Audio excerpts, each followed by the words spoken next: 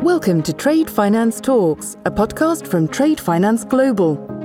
During this series, we'll be hearing from global experts, as well as learning about the latest trends, technology, and insights in the world of international trade and receivables finance. Episode 34.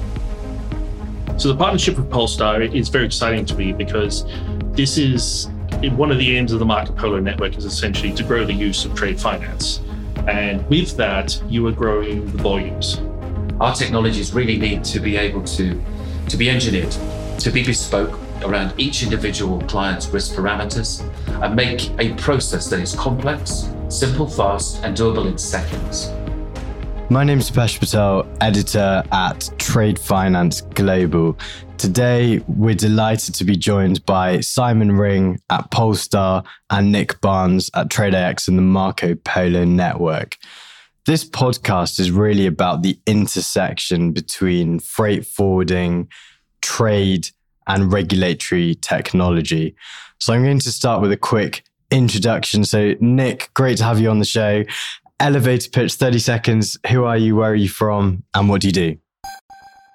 Thank you very much, Depesh. My name is Nick Barnes. I am the manager of the Marco Polo Business Network with TradeAX. My role within TradeAX is just to holistically manage the development and the propagation of the Marco Polo network and to provide the operational support to enable this. Thanks very much, Nick. Simon, over to you. Yeah, I'm Simon Ring. I head up for a company called Polestar Global.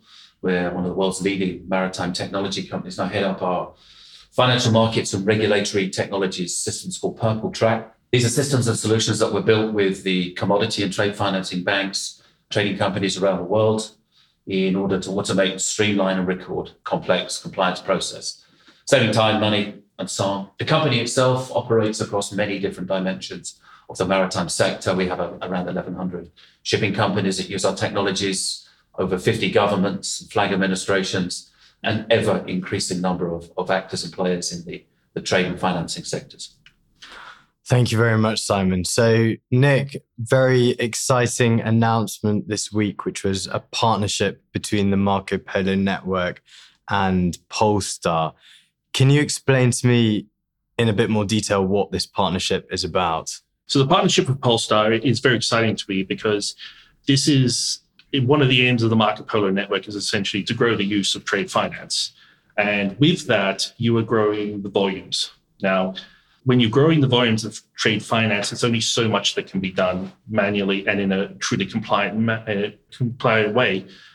With that, with solutions that Polestar provides, this allows our banks and our corporates to have access to a solution to this problem, to continue to be able to process more transactions, do more business, while at the same time not having to dramatically increase headcount.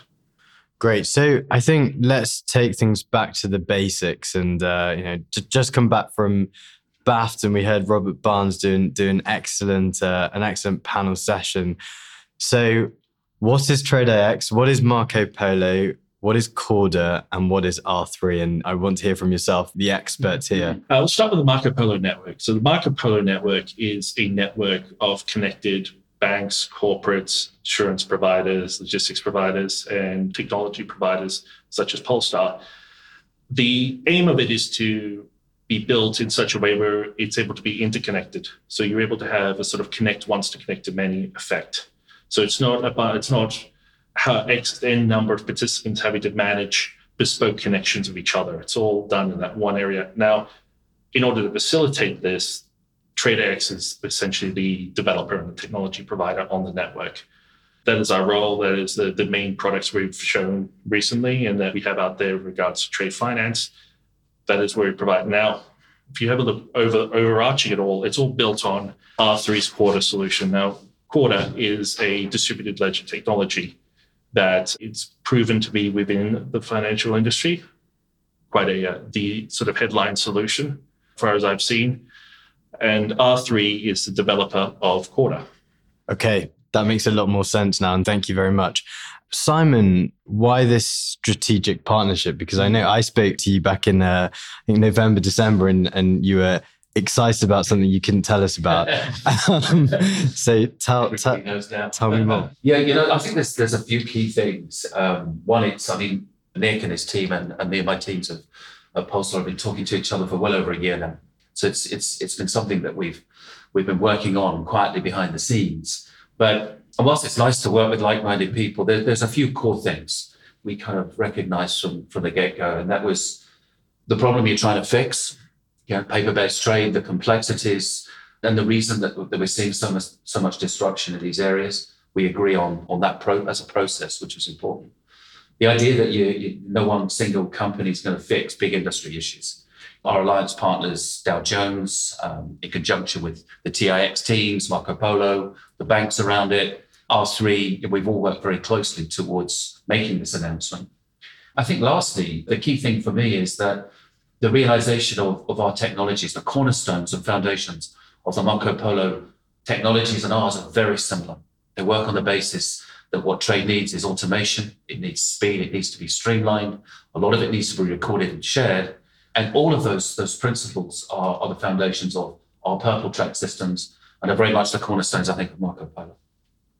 Thanks very much. So I guess I'm going to ask you a little bit more about the real details and how this could work a little bit later, but let's take a step back and look at the current trends in RegTech, regulatory technology, and perhaps we'll talk a little bit more about Polestar Purple Track. Now, Trade Finance Global did our 2020 predictions, and we also took a backward-looking view on 2019 trends. And Danny Cotti, along with 19 other experts in trade, every single respondent mentioned the regulatory and compliance hurdles continuing to be a challenge. What are the current trends and how can technology help alleviate those? Because we don't see the compliance regulatory hurdles kind of going down. Compliance and regulatory hurdles move in a ratchet.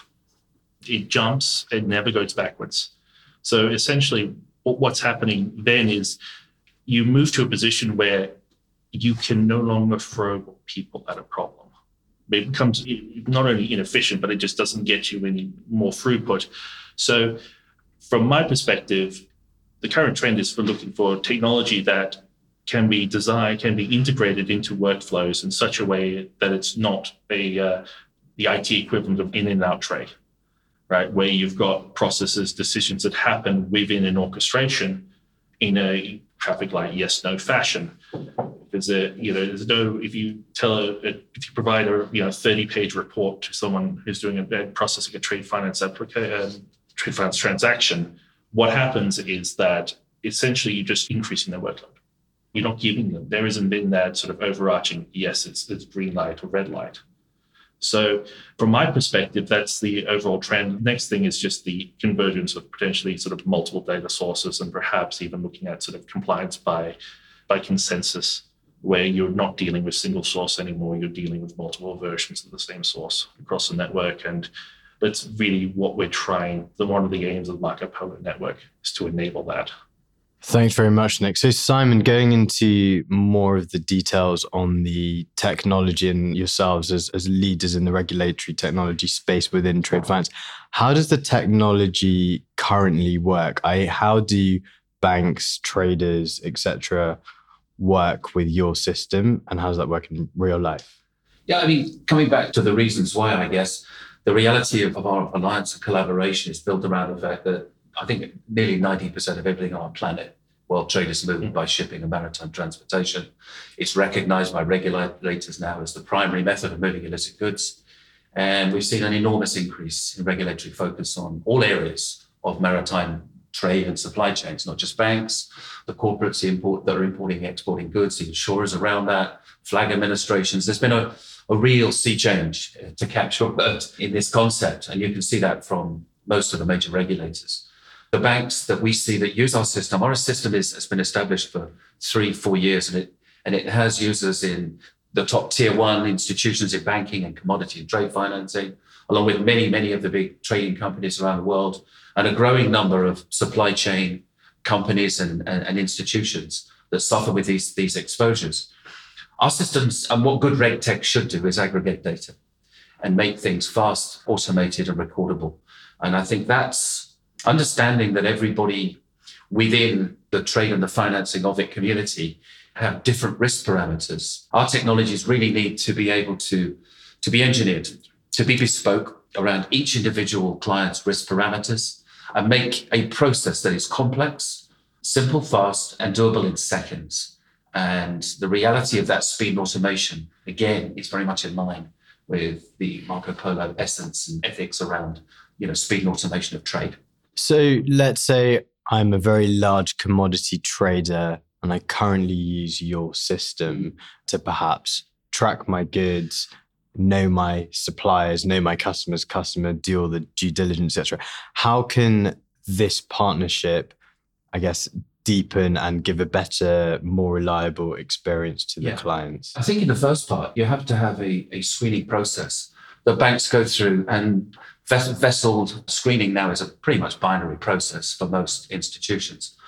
The reality of engineering a solution around screening a vessel before you engage with it is key.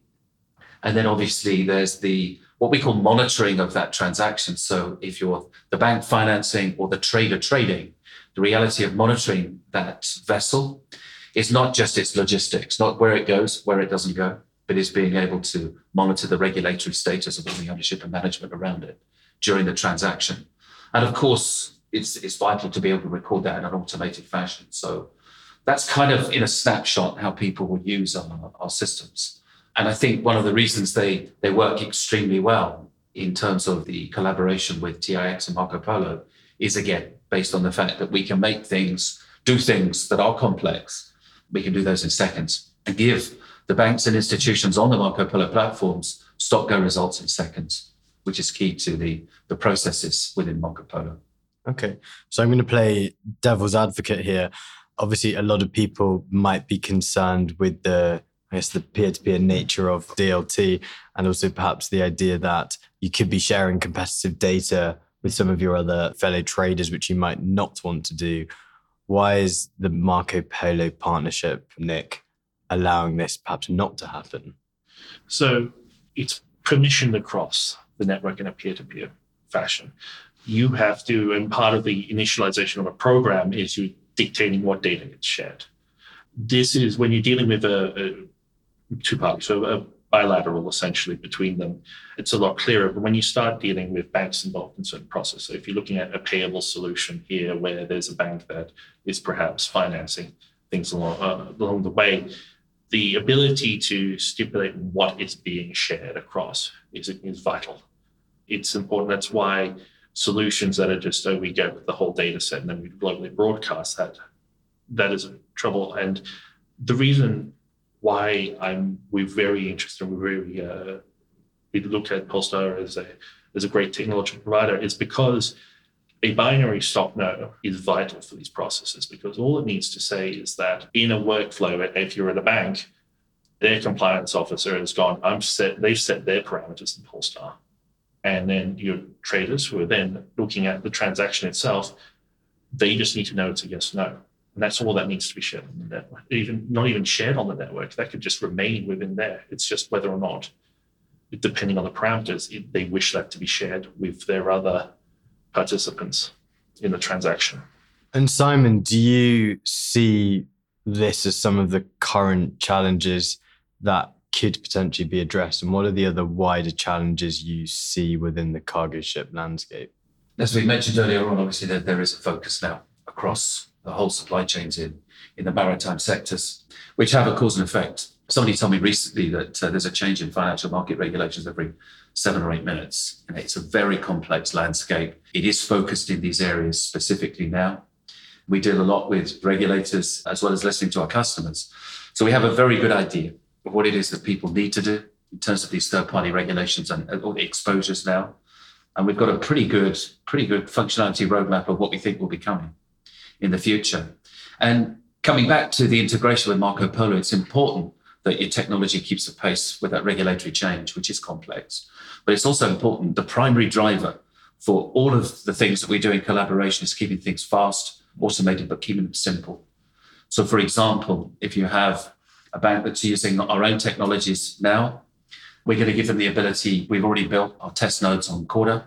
So that's available now to test But the reality is nobody really knows how fast the migrations will happen from current business as usual to the Marco Polo platforms. So this gives a single service solution that's UI, API, or DLT enabled. So banks can make that migration as their corporate customers doing it. Again, focus on keeping things really simple. Does a bank who is perhaps not already on the Marco Polo network, but perhaps already using Polestar's technology, are they able to kind of get started? I mean, like, to join the Marco Polo network, you need to be a member of Marco Polo as a whole, just simply from a legal standpoint there. I mean, like, the great news about the systems is they're independent, but work together, right? So if you're a bank that purchases on, that deals with a participant that is on Marco Polo, so we've got a corporate that does most of their transactions with Marco Polo, but there's a certain jurisdiction that they have to use another bank for, nothing to stop that other bank using PimpTrack. So the idea in moving forward is you need to have flexibility in this, because if from a developer's perspective, if there is a tectonic shift in the maritime compliance space, one, I'm probably not going to know about it as quickly as Polestar is. Two, I've then got to fit, if it's a bespoke solution within my network, I've then got to fit that into my development queue. And moving forward, that is why collaboration and interconnectivity is so important, because I can't do everything. We'll just add to that. I mean, a classic example of what Nick's referring to is more recently we've seen US Treasury and OFAC issuing advisories. So advisories incorporate in many contexts shipping companies' names of vessels, won't be captured by your normal screening solutions because they're not designated entities. So the idea that we can work in collaboration with Dow Jones on those kind of data requirements for banks, that's the kind of thing where collaboration really, really works, because we can define those parameters and people can choose whether they want to screen against those advisories for non-designated entities or not. So that's just one example of where I think, global collaboration in terms of all the companies that are around this work really well together. So, Simon, what's next? Because I think the most important thing now for some of your corporate and bank and operator clients, how can they quickly demonstrate ROI through this partnership, and how is it going to immediately bring benefits? ROI and compliance, there's a subject matter that's been going around for a long time. I think the reality is that with all of the concepts, all the disruption we're seeing in all areas of trade and financing of trade, there is a reality that speed and automation in process is going to save a lot of time and money. I think that's well documented across industry. Our part to this really going forward, without giving away too much of our IP, is something we discussed with Marco Polo. And the great thing is, when you get into outside of screening and into the world of logistics, there's a huge amount that can be done that supports the financing programs of banks. And we think that having the banks within Marco Polo talking to us about themes, issues around this will make this whole process, again, much more simplistic and faster to achieve. But I'm not going to tell you what they are. We'll save that for next time. Yeah. And I think, that was one of the key points that came out of our DLT for Trade white paper that we launched towards the end of last year. And actually the industry does still operate in silos, and the more we can increase collaboration between the different verticals, the better. End the podcast on one final question. And I guess, Nick, over to you. What are the key takeaways you would like listeners to take away from this podcast with regards to this Polestar and Marco Polo partnership? The key thing for me is don't be afraid to be open and collaborate across and to have these discussions, and don't think that one solution can do absolutely everything to everyone. You have to, this is a new way of working, and it's something that a lot of partners and ourselves have to get used to, because if we don't start looking at networks and how we're able to interoperate with each other and how that's able to integrate with flows, what we're going to have happen is we're going to be moving away we're going to be taking people out of dealing with just day-to-day operations, and they're going to be into maintaining bespoke connections between solutions. Whereas when we were in a collaborative space within a network, you were able to really have that ability to have a connect once to connect to many, and to have that affect your operations in an extremely positive fashion. Thank you very much. I think partnership and collaboration is certainly something that we at TFG will be reporting on quite a lot in the next 12 months. And actually, most of our 2020 predictions, guys, really did point to partnership as the way forward. So I'm sure we'll be hearing a lot more out of this partnership. Nick, Simon, thank you very much for joining us on Trade Finance Talks. Pleasure. Thanks. Thanks for listening to Trade Finance Talks. Be sure to subscribe to our podcasts at tradefinanceglobal.com.